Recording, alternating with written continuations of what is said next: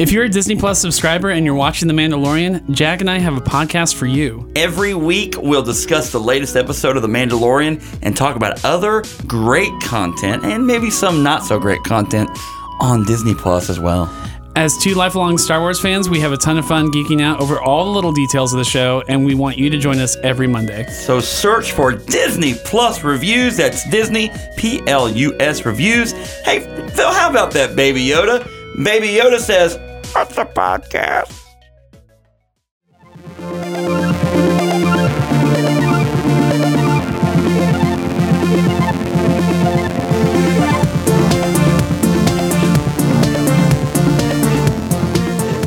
Set your day on fire with Quality Check Podcast. I am one of your hosts, Daniel Posey, with my voice breaking in and out today, thanks to allergies. But joining me, as always, who is lighting a flame across the internet, it's Drew Douglas. There we go. Yeah, I got my lighter ready, and I'm ready to set something on fire. I don't know. You got to be careful with that, Drew. It's not a toy, as Zac Efron said in the brand new Firestarter movie. Boy, you know what's funny? I don't remember that really happening.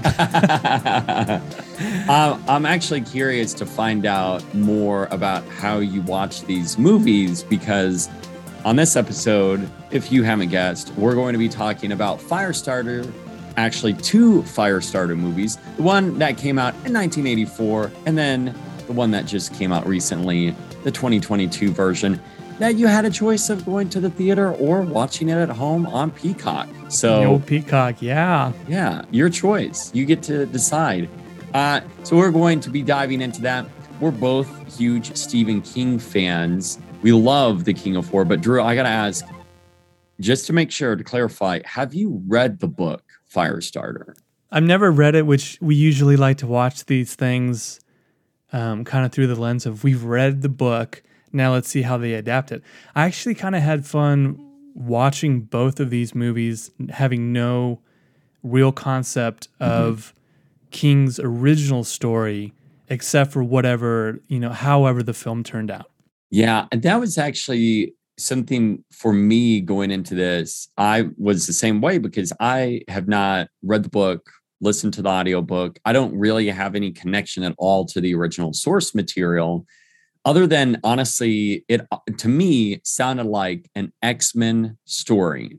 And even growing up, reading about this, I'm like, oh, well, it's like Stephen King's take on the X-Men. And I find that fascinating because he returned to a similar story, if you will, with the Institute, which is about a bunch of kids who they're like Charlie freaking McGee, where they've all got powers or they're being experimented on. Not good. Did you like that one? Have you read that one? I have not. Did you end up reading that? Yeah, I wasn't big on it. I always took Firestarter as a kind of revamped version of his very first published novel, Carrie. But altered in a way and then probably expanded upon in terms of we have multiple people with powers, which going into the new one, I thought she had powers. I didn't know there was some government angle. I didn't know her mom and dad, at least in the movies, had powers as well. So that yes, I get the X-Men vibes that you're talking about. Yeah, and that's where, for me, going into this kind of blindly, I did not know what to expect. I did know there's going to be the element of Charlie, the young Charlie. She had these powers, but I did not know that her parents had powers. And I did know briefly that there would end up being a secret government agency, or there's a reason for them being on the run. But this is, it's kind of weird because they're like the first movie and the new movie feel different because of that on the run element. I feel very different in those regards. So that's why we're going to be doing a little compare and contrast in terms of which did it better for the old Firestarter or the new Firestarter. And it's kind of broken down into 5 parts. So yeah, do you want to talk about the 2022 version? Like initial thoughts did you see this in theaters or did you watch this at home? So I actually went to the theater to see this, and wow. Was there anybody in the theater with you or the auditorium? One other person, and one other sad bastard watching a pretty bad movie. Sitting, no joke, in the very far back corner. And as I, ooh, it's creepy. Yeah, it was actually. I don't know. You know what? If I'm going by myself, more often than not, if there's, well, this is a situation where you are the only other person, but if there's, a bunch of other people there, I like to be in the back corner for whatever. It's like a little comfort zone, I guess. Yeah. I mean, that's one of those things that I would say, like, going in, I always like to look, now that all of the seats are assigned seating, I can go in and see how many people are going to be there. For myself, I will say this movie, I thought it would be tough watching the new movie in the theater because it was a struggle for me to get through the first film.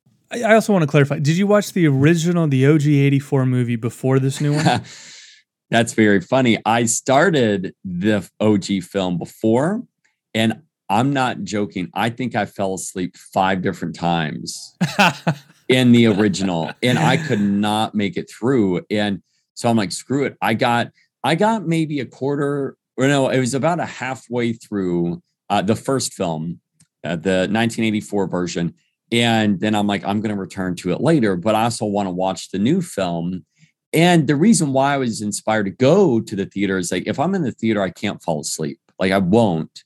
So I'll stay awake. And therefore I'd be like, that'll give me motivation that whatever was causing me to fall asleep during the OG one, I won't do it for the new one. And actually the new one, I'm like, I wonder what it was like to watch this at home, because it wasn't bad in the theater, but like no one else was reacting, because there's one other person did not say a word and even got up and left. Like, as soon as the credits hit, that person was gone. And then they ran out. Basically, yeah. Well, this isn't, I don't think, a movie that's going to elicit much audience reaction. Yeah, exactly. Except for laughing out loud when she says, "Liar, liar, pants on fire," which, knowing it was in the movie, my wife and I, we watched it together at home, eagerly were anticipating that line, because it is just truly stupid. Again, I have no idea if it's in the book. If it's in the book, it's actually probably a little better just because King came up with it. But yeah, I could see it being in the book. But I mean, with that, it's also interesting the lines of dialogue that they chose to keep the same as the original film in this new film. And I'm like, I wonder if that's literally ripped from the book. And they're like, we have to keep this identical because this is Stephen King and we can't think of anything better to say in this part. So now you say that your wife Lexi went with you to see this, or you watched it at home. Did she watch the OG Firestarter as well with you? No, she had no desire. I had to talk her into watching this with me. Now, you saw the OG one first, right? No, I watched it after. And I had the same issue where I struggled because they are fairly similar to, story-wise, it doesn't branch too crazy. The two of them don't separate themselves too much. So rewatching or, watching these almost back to back, it was hard to sit through the second one, which was the OG version. I think they're both bad, but for different reasons. I could argue that I think I like the 84 version a little bit better. I'll say this. We went on vacation, humble brag, came back on a Friday, watched Firestarter at home on Peacock that night. So Friday night. On Sunday, I text a friend and I go, "Hey, did you go see anything this weekend?" And he listed a couple movies, one of them being Firestarter. And I was going to respond with what I had seen, completely did not have Firestarter on the list. I completely forgot about that movie. I'll say this. I own Firestarter, the book, the Stephen King book, have never read it. This does not make me want to read it. It's funny you say that because I feel the same way. I'm not talked to many who are like, "Oh yeah, you got to read that." Like, for me, I love the book Christine. I don't think Christine gets enough love. It doesn't. Completely underrated. Yeah, exactly. I mean, that book itself, and I love the movie, but they're very different. However, every once in a while, I'll come across someone that feels the same way, or I'll hear of someone, or like online chat or something like that. not at all for Firestarter, which makes me question why do that for this movie? Like, why remake the original and then go back to this when there are so many Stephen King stories out there that seem, I'm not going to say more original, but just like you've got more to work with. This story seems so bare bones. Although one of the big complaints I kept hearing about the new movie is it only took a third of the book. So it makes me curious, well, what else is included in the book and why did they cut that out? After watching this new one, I'm like, I know the 84 movie got ripped.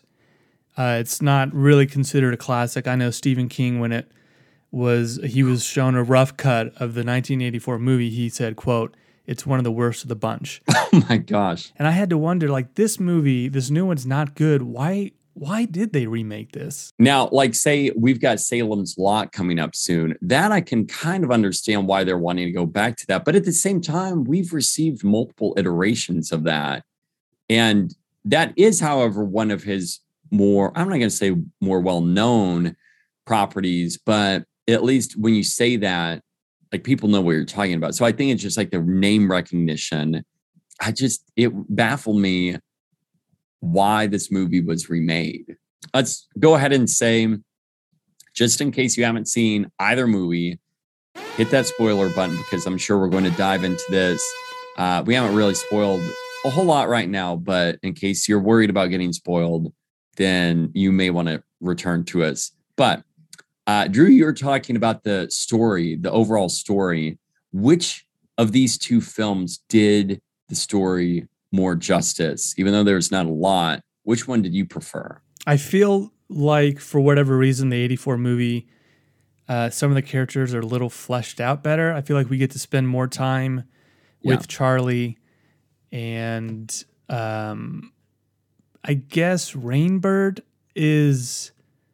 who's played by George C. Scott in the original. There is more of a relationship between those two that I kind of like. It's super creepy. I was on edge because I was like, I don't know what this guy, he gives me like pedo vibes. I don't know what was going on with that whole thing. But I enjoyed the point from where they're like basically taken in, she's in the home. The back half of the 84 version, I think, just works better. So I'd lean OG on that one. I would agree with that. I do think it suffers some pretty big issues overall, just in terms of like the structure and the dialogue. There were a lot of cringy moments, I think, from both of these. I think of the new one, I cringed less at than in the OG one, but still both have those issues. However, the original, I think the main thing that sucked me in more with the story is that we have more of certain characters. And I think we're able to dive into those a little bit more. For example, like Rainbird in the OG, he's talking about how he basically wanted to take Charlie's powers. Like when she died, he was wanting to, like, how he was going to get close to her. And then he, at her happiest moment, was then going to kill her while looking into her eyes, as if he was going to be killed at the same time, but take that into, as he said, the afterlife. That's interesting because that sounds so much like a Stephen King type character where they're so deranged that they're justifying their actions. He kind of creates not a sympathetic version, but someone who's like, oh, wow, like they seem more human and not just like this over the top or one-dimensional character, where like a lot of the newer characters seemed very one-dimensional. Even Charlie seemed pretty one-dimensional overall. But that leads me into the next thing. I felt like a lot of the OG characters were just so weird. Like the whole movie feels very, very dated. Yeah, it does. And like Art Carney showing up as Irv, the old man, I mean, that's awesome seeing Art Carney, but at the same time, it's like, what? Like, there are certain things he said and did that I was so confused by. He stumbles on these two people, and they're within, feels like 10 minutes, opening up about being on the run and all this stuff. Yeah. And he just like welcomes them. Is so weird. But there's such differences, one, between how the Rainbird story ends in both movies, and then the Irv storyline with the wife in the new one being in like the coma, and then he caused the accident.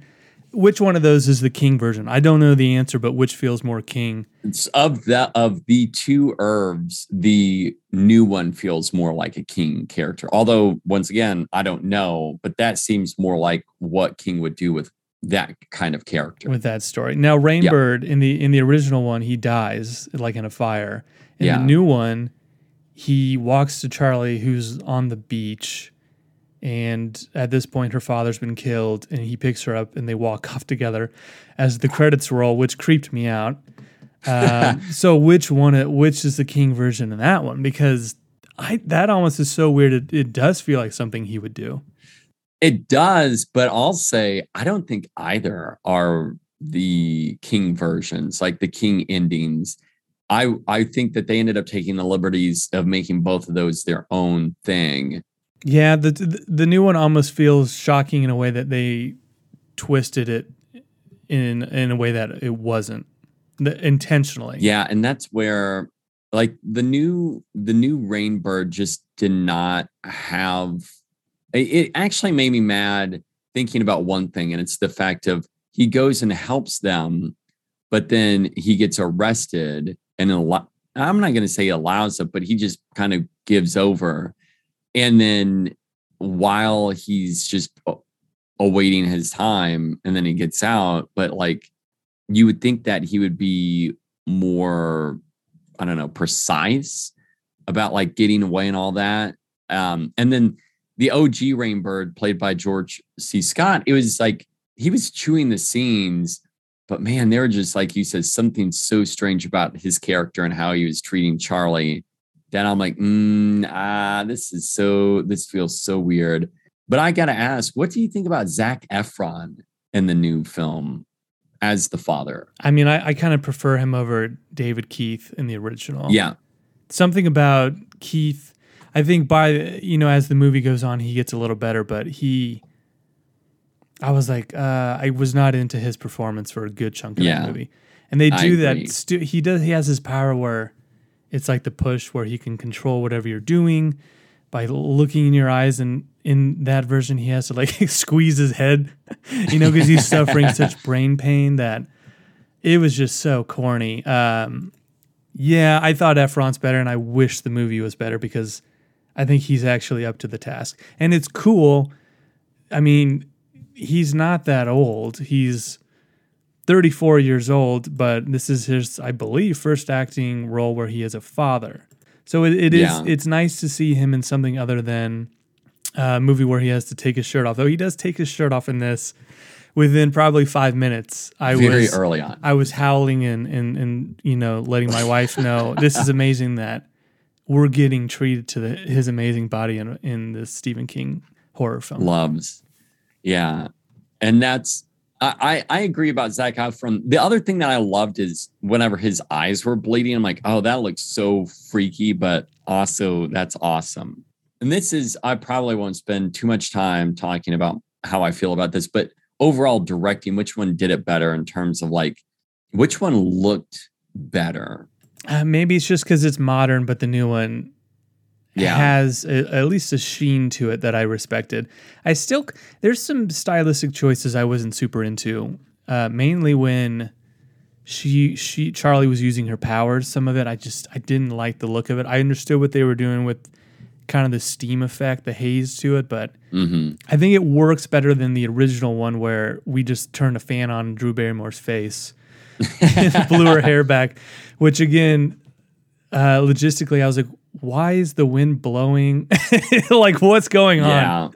Other than I understand you're trying to signify that she's using her powers. It's corny as hell. Yeah, I agree. I did enjoy the steam effect. I think the new one is better overall. And it made me wonder what it would have been like for John Carpenter to direct the original, which brings me to the next point.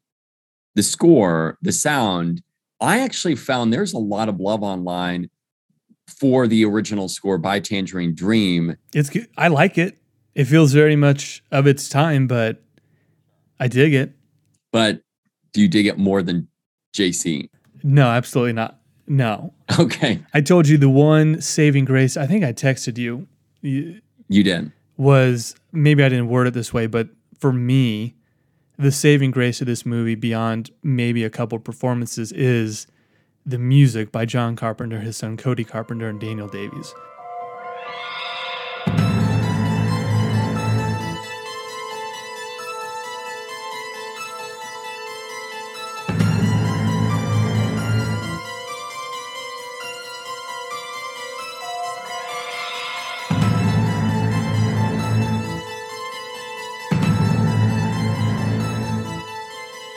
The music feels like a conglomerate of, his work on Halloween and then just some of his past stuff like Christine. And I think actually when they reached out to him about doing the music, I think director Keith Thomas said he envisioned, he worded it somehow about making it like Christine or something. Well, that's actually a really interesting point, because I would say that a lot of the music it didn't necessarily sound a lot like Christine, but there were moments in this where I'm like, oh, I could point back to something Carpenter has done, but at least this has enough where it feels different. And I'm like, I want to hear more of Carpenter outside of Halloween. Yeah, I like that this is something that he has no connection to other than making the music. So Keith Thomas said we had talked about what it's going to sound like. He wanted references. I said Christine in terms of what the sound should feel like and what we're going for. The music, yeah, the soundtrack and the new one rocked so much. I love it. It's that itself. I've, no joke, been walking around listening to the actual score since they dropped it. And there are moments that I love listening to what Carpenter and his sons put together with this. And like I said, I want to hear more of what he has to contribute to other movies, because something like this is enough to get me to watch. Like I told you early on when the first trailer came out, I'm like, I have no interest. And you're like, did you know that Carpenter scored this? I'm like, okay, now it has my attention. Like I will watch it for that reason. And I think this sounds crazy. I think this movie's worth watching just for the score to see how it's put together. It's like watching a mediocre movie because it looks beautiful, which there's plenty of movies that it's style over substance, and I'm okay with that. I think one of the most interesting things about the 84 movie, and you mentioned this, plug here on your Minuteman video. Oh, you need to be plugging those, by the way. Every single podcast. But the original 1984 movie, John Carpenter was offered to do the movie by Universal. And Bill Lancaster wrote a screenplay. Stephen King approved it. And then The Thing comes out, John Carpenter's classic, The Thing. It doesn't do well financially, and Carpenter gets replaced. Yeah. And it makes me wonder what kind of movie we could have got in 1984, the final product that we have. I mean, if Carpenter's doing it, do you think it's a better film? I do. I think that especially the various styles of how it would look, especially with Charlie. I mean, we may have gotten some of that hair blowing. I don't know. Yeah, I don't know if that's in the book or not. Like, who came up with that? Because the screenplay that they ended up using is not the one that Carpenter commissioned. So I guess that you can't compare what could have been because it's totally different, script. But I do think Carpenter. We love his movies enough that I would trust him with at least making stylistically having some smart, cool choices in them. And I actually think I would trust him enough to make that decision in terms of what it would look like, and also the overall story. I think, we would have gotten something special with Carpenter. I feel that way about pretty much every movie that he's done. Even The Ward. Oh, goodness. Well, just think Stephen King approved the screenplay, too. I don't know what he apparently didn't think much of the new, or what the 84 version ended up being. So that feels like a huge, in 2022, looking back, that feels like a huge missed opportunity. Yeah, it does. And that's one thing I wondered if you would have maybe taken a more hands-on approach And I mean, I would love there to be a hands-on approach with a project between Carpenter and King and just anything. Now, what if they announce in, let's say, 2023 that Carpenter is going to use the original script that King approved of, and he's gonna shoot that movie? Are you gonna get a little more interested in a third version of Firestarter? Yeah, you have to, right? Because it's him coming back. I don't know. I guess he probably shoots it different in 2022 than he does in 1983 or whatever. Yeah.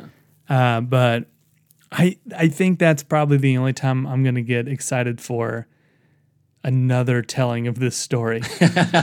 Yeah, I agree. Me too.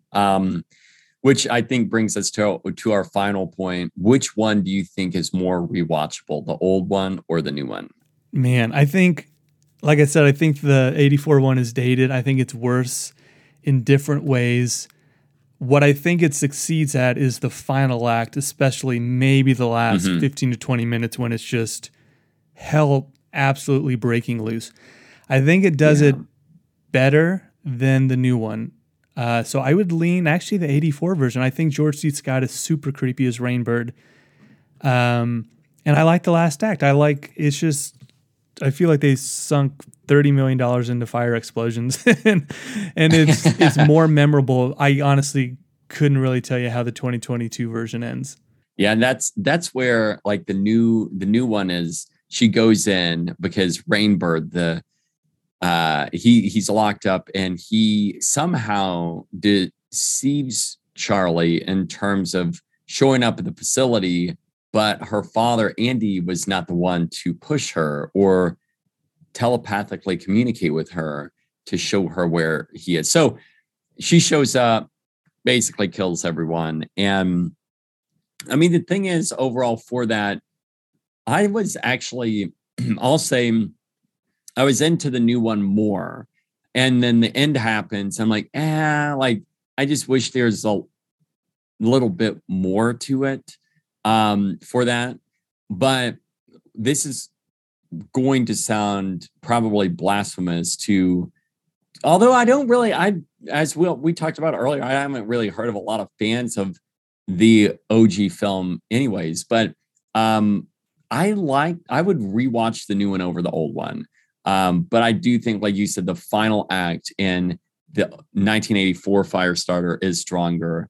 But I will say the one saving grace for me, as you said, right before we started recording, a young Drew Barrymore as Charlie McGee.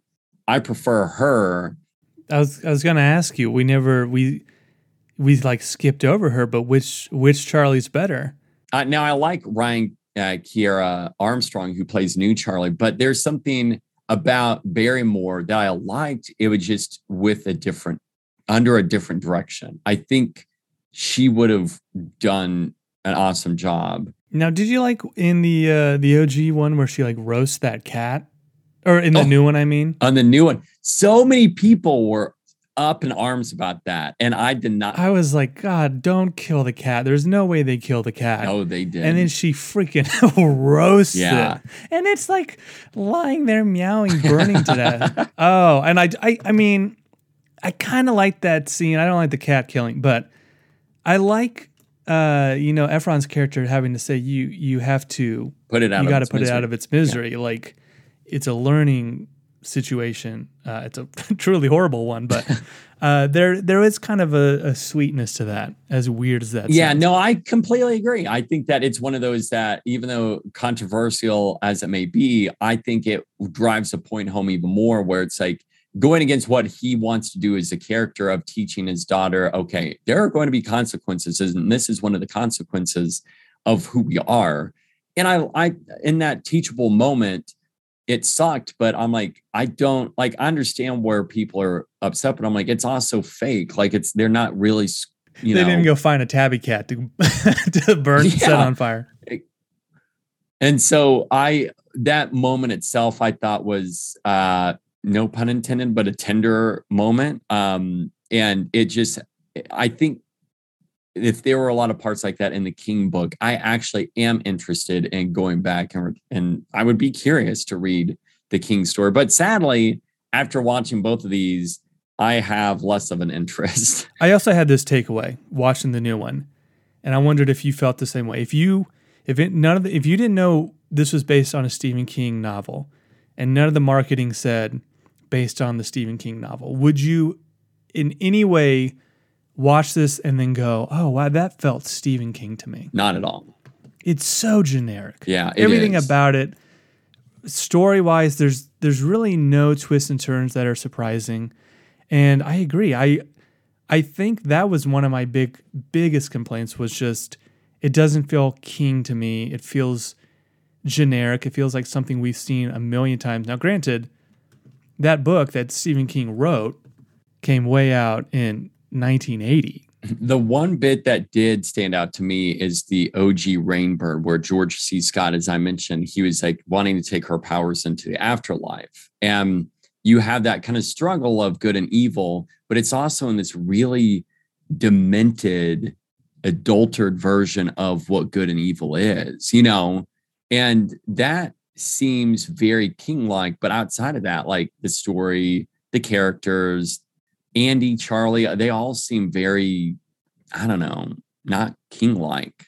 Now, maybe outside the current Irv for the new film, that Irv seemed a little bit like a King character, but also like I'm curious which one it follows closer. The grabbing his head, like what David Keith ended up doing, or it's so corny. It's terrible. It's awful. Or he looks like he's like literally it looks very uncomfortable. Like he's having an aneurysm or something, which I don't like head stuff, injuries, people hitting their heads. And then it's like the thing in the kind of the newer X-Men ones where James McAvoy has to put like his fingers to his temple because apparently the audience is so stupid that they can't figure out that he's using his powers. Now I think it's offensive in that way. I understand what you're doing. You don't need to like overact it. Yeah, I agree. So before we go, there's been a number of Stephen King film adaptations in the 2010s.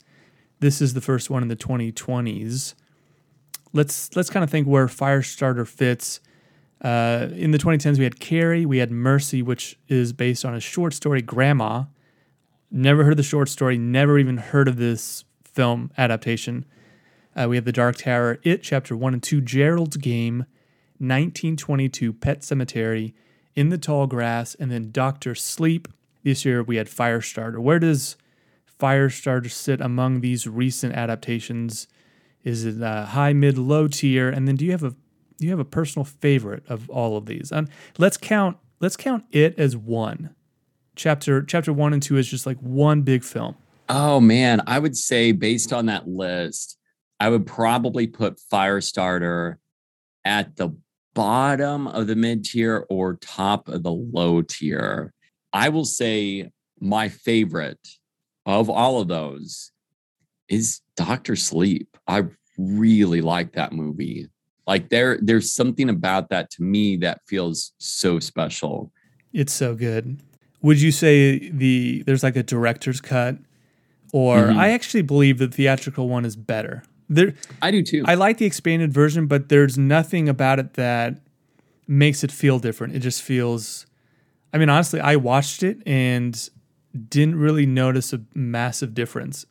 I would lean towards that being the highest, and then if we're counting it as just one big film, I really like that adaptation. I've been itching to watch Chapter 2 for a while now. It's one that I was a little underwhelmed with the first time watching it because it feels like there's so much to it. But I've kind of grown to really respect that movie, and it's kind of a King like film masterpiece. And I recently heard someone ripping on the second part, and I want to go back and rewatch it because I don't think it's bad. When it first came out, I really liked it. And then after the fact, the more I thought about it, I'm like, it's not as good as what I was like holding it up to be. But I also don't think it's bad. Like I have to give Warner respect for making a 3-hour, Chapter 2 movie. It feels bloated, but in a way that I respect. They really shoved a lot in there. It has some really bad de-aging of the kids. Yeah. Like Finn Wolfhard especially looks awful. It's distracting. But overall, I think that one's really good. Firestarter, it might be the very bottom. I did not like In the Tall Grass, though. I think that's probably my least favorite. Firestarter's probably a notch above that, or I have 1922 pretty low on that list. That's a Netflix one. Honestly, for myself, In the Tall Grass, I have not thought a lot about that at all. And the same way with Thomas Jane. However, one as well that I often overlook, and I've recently talked about it, is Gerald's Game. That still is like toward the bottom just because it's so bare bones. It's such a bare bones story, but I like it overall. It is. It's bare bones, but it looks good. Mike Flanagan does a good job. And then if you've listened to that podcast, one, Carla Gugino's just gorgeous and great and everything. But we got Bruce Greenwood, who he is 65 years old now. That movie came out 3 or 4 years ago, it seems like. We'll say he's early 60s when he shot that movie, and he's got a bod that you admire. One that I actually am jealous of. He's lean and mean, and I couldn't stop staring at his bod the entire film. I think even when he was dead, he looked fantastic. Yeah. So, but yeah, that one's it's hard to do like kind of those bottle episodes where everything's confined to a singular space and there's not much to it. Yeah. It's generally not going to be something that I want to return to a lot. We officially have 3 movies in development for 2022, 2023. We have Salem's Lot, which we mentioned, which is being done by Gary Dauberman, who is notable for doing a bunch of James Wan stuff like Annabelle Creation, The Nun, Annabelle Comes Home, and then he also wrote It Chapter 1 and 2. He's writing and directing this new version, which I'm super excited for. Yeah. I've never seen the original. I've read the book. It's been a long time since I've read it. I've never thought of it as one of my favorite King, but this was something that I read, a decade plus ago. So I want to reread it to see if it grows on me. And then we have Mr. Harrigan's Phone, which is one of the novellas in If It Bleeds from a few years ago. It's a short story that I really dug. Coming to Netflix, though, which kind of blows. It's like, can we stop giving Netflix stuff? And then we have The Boogeyman in 2023, which is a 1978 short story by Stephen King. I don't know much about this. I've never read it. Can't say I'm super stoked. But Salem's Lot, it's of the ones coming up that we know are officially happening. It's got to be at the top of the list. Yeah, I'm excited for all 3 of those. And since I've seen the OG Salem's Lot and the second film and the miniseries with none other than Rob Lowe, which I actually like. It's not like great, but it's worth watching. And of those, it's funny because I really want to go back and rewatch all of those before the Gary Dauberman version comes out, because I think there's something different in those, and not only the first film in the miniseries, but also the second film. And I don't want to give anything away, but there's just a unique choice, like creative choice. I've got the book and I've never read it. I've started it, but I've never read the book. And I think I will before that comes out, because honestly, there's something so King-like about the story.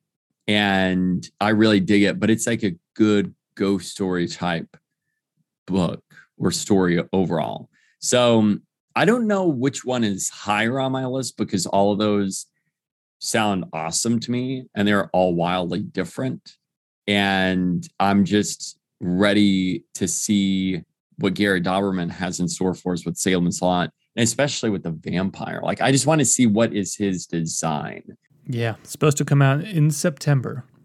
Now we have a bunch of undated films. We don't need to go over them all because there's, let's say, around 15 on this list. Some of the big ones, though, are Christine, which is supposed to be done by Brian Fuller. He's had his name attached to 40,000 projects that never actually get made. Yeah. So then this is one of those that I'm like, I don't see you ever making this movie. We have a new version of The Dark Half. We have Elevation, Firma Buick 8, The Girl Who Loved Tom Gordon, and then just some other ones. Edgar Wright's supposed to be doing a version of The Running Man, which was done, I don't know. When was that original version? I want to say it was 85? 87, 1987 with Arnold Schwarzenegger. I'm sure this will be radically different. I don't think that one was accurate to what King wrote. Yeah. James Wan has been attached to the Tommyknockers. And then one that I've wanted to see adapted, and I think Mike Flanagan had his name attached to this for a long time, for a little bit, is Revival, which is one of my favorite Stephen King novels in the past decade. Came out in 2014. I want to see a good version of this. I think it probably is better suited for maybe, I don't know, a 5 to 6 episode series on something like Apple or HBO or something. Let's avoid Netflix for just a little bit. So I don't know. This is supposedly in the works for a film version. So there's a lot to look forward to if you're a King fanatic, assuming that these projects turn out halfway decent. There's Scott Derrickson, who did Doctor Strange and Sinister, is attached to do The Breathing Method with Blumhouse. And The Breathing Method is one that I recently read because it's part of Different Season, which is a collection of 4 novellas, which includes the story that inspired Stand By Me.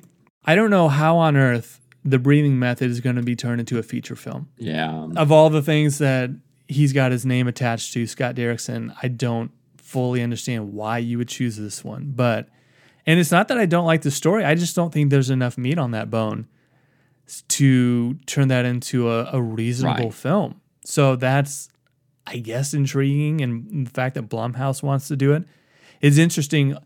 There's so many adaptations in the works, and they range from Warner, Netflix, 20th Century Fox, Blumhouse, Sony, MGM, and then we have Village Roadshow Pictures, Renegade, Lionsgate, New Line Cinema, Legendary, Paramount, Intrepid Pictures, HBO Max. And I don't know if I mentioned Universal. I don't think I did. There's so many studios involved in these upcoming projects that it's, I guess, great for King's pocketbook.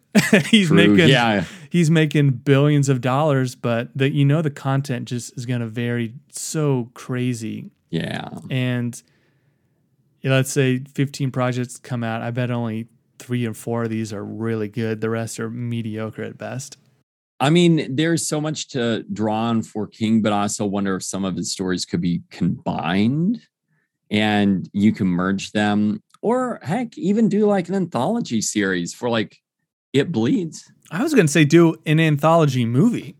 You have a 2-hour movie, 30-minute shorts for 4 stories, and how freaking dope would that be? You have a different filmmaker for every one, make each 30-minute movie or whatever look really good, and I would go see that.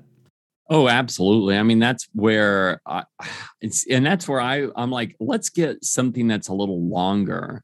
Maybe it's like a mini series, but we get like the Kingverse, and it's brought, I mean, not doing all of the Dark Tower, but eventually I want to see that. However, that's something like maybe change the format a little bit, because there's a lot to draw on, but maybe we cut it down. Maybe it's not like, maybe Firestarter is a 30-minute, short film and this anthology instead of a full-blown film. Now, we have mentioned If It Bleeds because that's got Mr. Harrigan's phone in it. That's being turned into a film for Netflix, but that's a good idea. You have, just say HBO Max buys If It Bleeds, and then the 4 stories that make up that book, turn them into 45-minute to an hour movies that just premiere on the streaming service. That would be awesome. Yeah. Now, do you think, I would love that. One last question. We mentioned The Dark Tower, that 2017 version came out, and obviously it's we feel it's a a greatest hits collection of those books, which I'm in the middle of book 4 right now, so I can't fully attest to that entirely. But do you think in your lifetime you're going to get an adaptation of that? How many books are there? 7? 7. Whether it's films, whether it's let's do 3 seasons and tell this massive story. Do you think that's ever going to get done? I would love to see someone like Mike Flanagan come in and be the Kevin Feige who connects all these stories in the Kingverse. And you've got the Dark Tower to tie it all together. But how the heck are you going to do that with a young gunslinger known as Jake, the young boy in this, without making him age? So that will be difficult. I would love to see that, but I think, yes, we will see something that will end up dealing with the Dark Tower itself. Maybe I would love to see it as a mini series, but I'm worried about that needs to have a hefty budget. That's going to be a very costly production. So I think, yes, we will, but it may be a little while since the last one ended up tanking harder than Firestarter, the new one at the box office. We never talked about that. This new Firestarter sits at 11% on Rotten Tomatoes. I believe its opening weekend. What did it make? It's made. I should have just looked this up before I started railing on it. But we have Firestarter. It's only made $5 million here in the U.S. in the first week. It opened just under $4 million, made $2 million international, so just over $7 million worldwide. That is. That's really terrible. It's terrible. There's no other way to say it. I do wonder how many people tuned in on Peacock, but I bet the numbers aren't good. Yeah, you know that they're delaying the release of those numbers. They're just fudging it somehow. Just never bring it up, probably. Yeah, it's like every time someone played a trailer, that counts as a view. I mean, some BS. We said this going into it, and I think you feel the same way. The trailer was not good. So going into this, I was like, I don't think this is going to be good because the 3-minute preview that they initially released was awful. Oh, yeah. And it showed it. So disappointing, but they can't all be winners. I guess. That's true. I guess that wraps up what ended up being a fairly lengthy Stephen King convo. I have to ask, are your allergies kicking your butt? What's going on with you? Yeah, it sounds like I've been smoking a pack for my entire life, a pack of stogies. And yeah, I'm sure it sounds like it, but allergies are really bad here. And no joke, I cleaned off my chair that sits out kind of on a deck patio, cleaned it off the other night. And then 2 days later, it's covered in pollen. Ugh. And so that's been rough. And the other thing that makes it difficult is for myself, I'm allergic to every single tree pollen here in the area, along with grass pollen and mold. And it's been raining on and off. And that for everyone's like, well, at least the rain has helped settling that. I'm like, no, it kicks it up for me. It's even worse. And yeah, it's like when my body's just getting used to the other pollen counts, it's suffering because it's trying to catch up with mold or combat that. But it's not as bad as it has been. I made it through without hacking up a lung, so that's good. It is good. Well, I hope you get to feeling better. Today I woke up and basically my voice was gone, but it slowly started coming back. And it's doable. But I definitely can't shout like how I used to. I think that it's probably for the best. I think it gives your voice a kind of a little, like an edgy sexiness to it. I'm trying my best to end up changing my persona so that I sound a little bit more like a gravelly Jeff Bridges as he's aged. Oh, is he doing okay? Doesn't he have cancer or something? Oh, serious? Doesn't he? I had no idea. I hope not. I thought he did.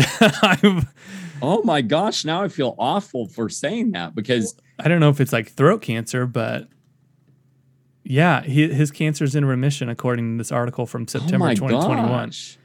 Now I feel like a jerk because I just ended up saying that because he ended up just with like from more or less Iron Man on, he sounds different. Like versus whenever he was in the first Tron to like when he came back for Tron Legacy. I mean, he sounds great, but it just that sound change from whenever he was in Starman versus say Tron Legacy or Iron Man is just noticeably different. So that's how I feel. Yeah, he was diagnosed with lymphoma in 2020.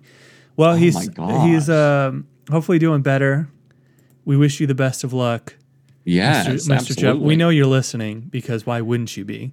He loves us. He loves us that much. And he loves Stephen King, and he really loved the 2022 Firestarter. So he had to tune in to see what we thought, you know.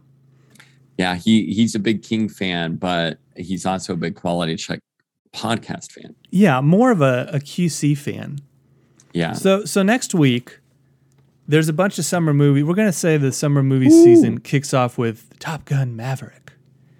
And there's a bunch coming out over the next couple months. We're going to rank what we're excited for from top to bottom. I don't know how many movies it's going to be. Probably like 10. It's going to be a 4-hour podcast. And then we're going to update the Rotten Tomatoes game, which, spoiler alert, we're doing part 1. It's January through June, through June. I don't think there's a way you can win. I'm worried. At this rate. We'll officially kind of update that next week. I need Bob's Burgers to come in and save me. Even then, I don't think you can. We're gonna figure this out. It's not looking good for you. Yeah, it's looking pretty disastrous. Ooh, man, it's looking like the box office results for Firestarter. Oh, and then I'm stoked for Maverick. I'm getting hyped. Yeah, 1 week. It's looking good. It's looking solid, and more than that, I mean, I can't believe these reviews, but we're inching closer. And I gotta say, love me some high flying action, and it looks like once again Tom Cruise is putting his life on the line just to bring us some high octane. He put his life on the line like 5 years ago because remember this was supposed to come out in 2020. Yeah, it's very true. I'm excited, and then we're gonna obviously talk about Maverick down the line. We're gonna talk about some big Tom Cruise movies that we've never seen. And I knocked one off the other. We need to wrap this up, but I did knock off a Tom Cruise movie that I thought was held in higher regard until I watched the movie and then went to Rotten Tomatoes and saw the score, and it was really low. And I was like, "Oh wow!" I thought this was kind of one of his more popular movies, and apparently it wasn't. So we got a lot of fun things coming up. Love's hard. Well, I'm excited for that and everything that we've got in store to deliver because there's a lot. And until that next time brings us together, for all of you out there listening, I've got one thing to say. Keep watching.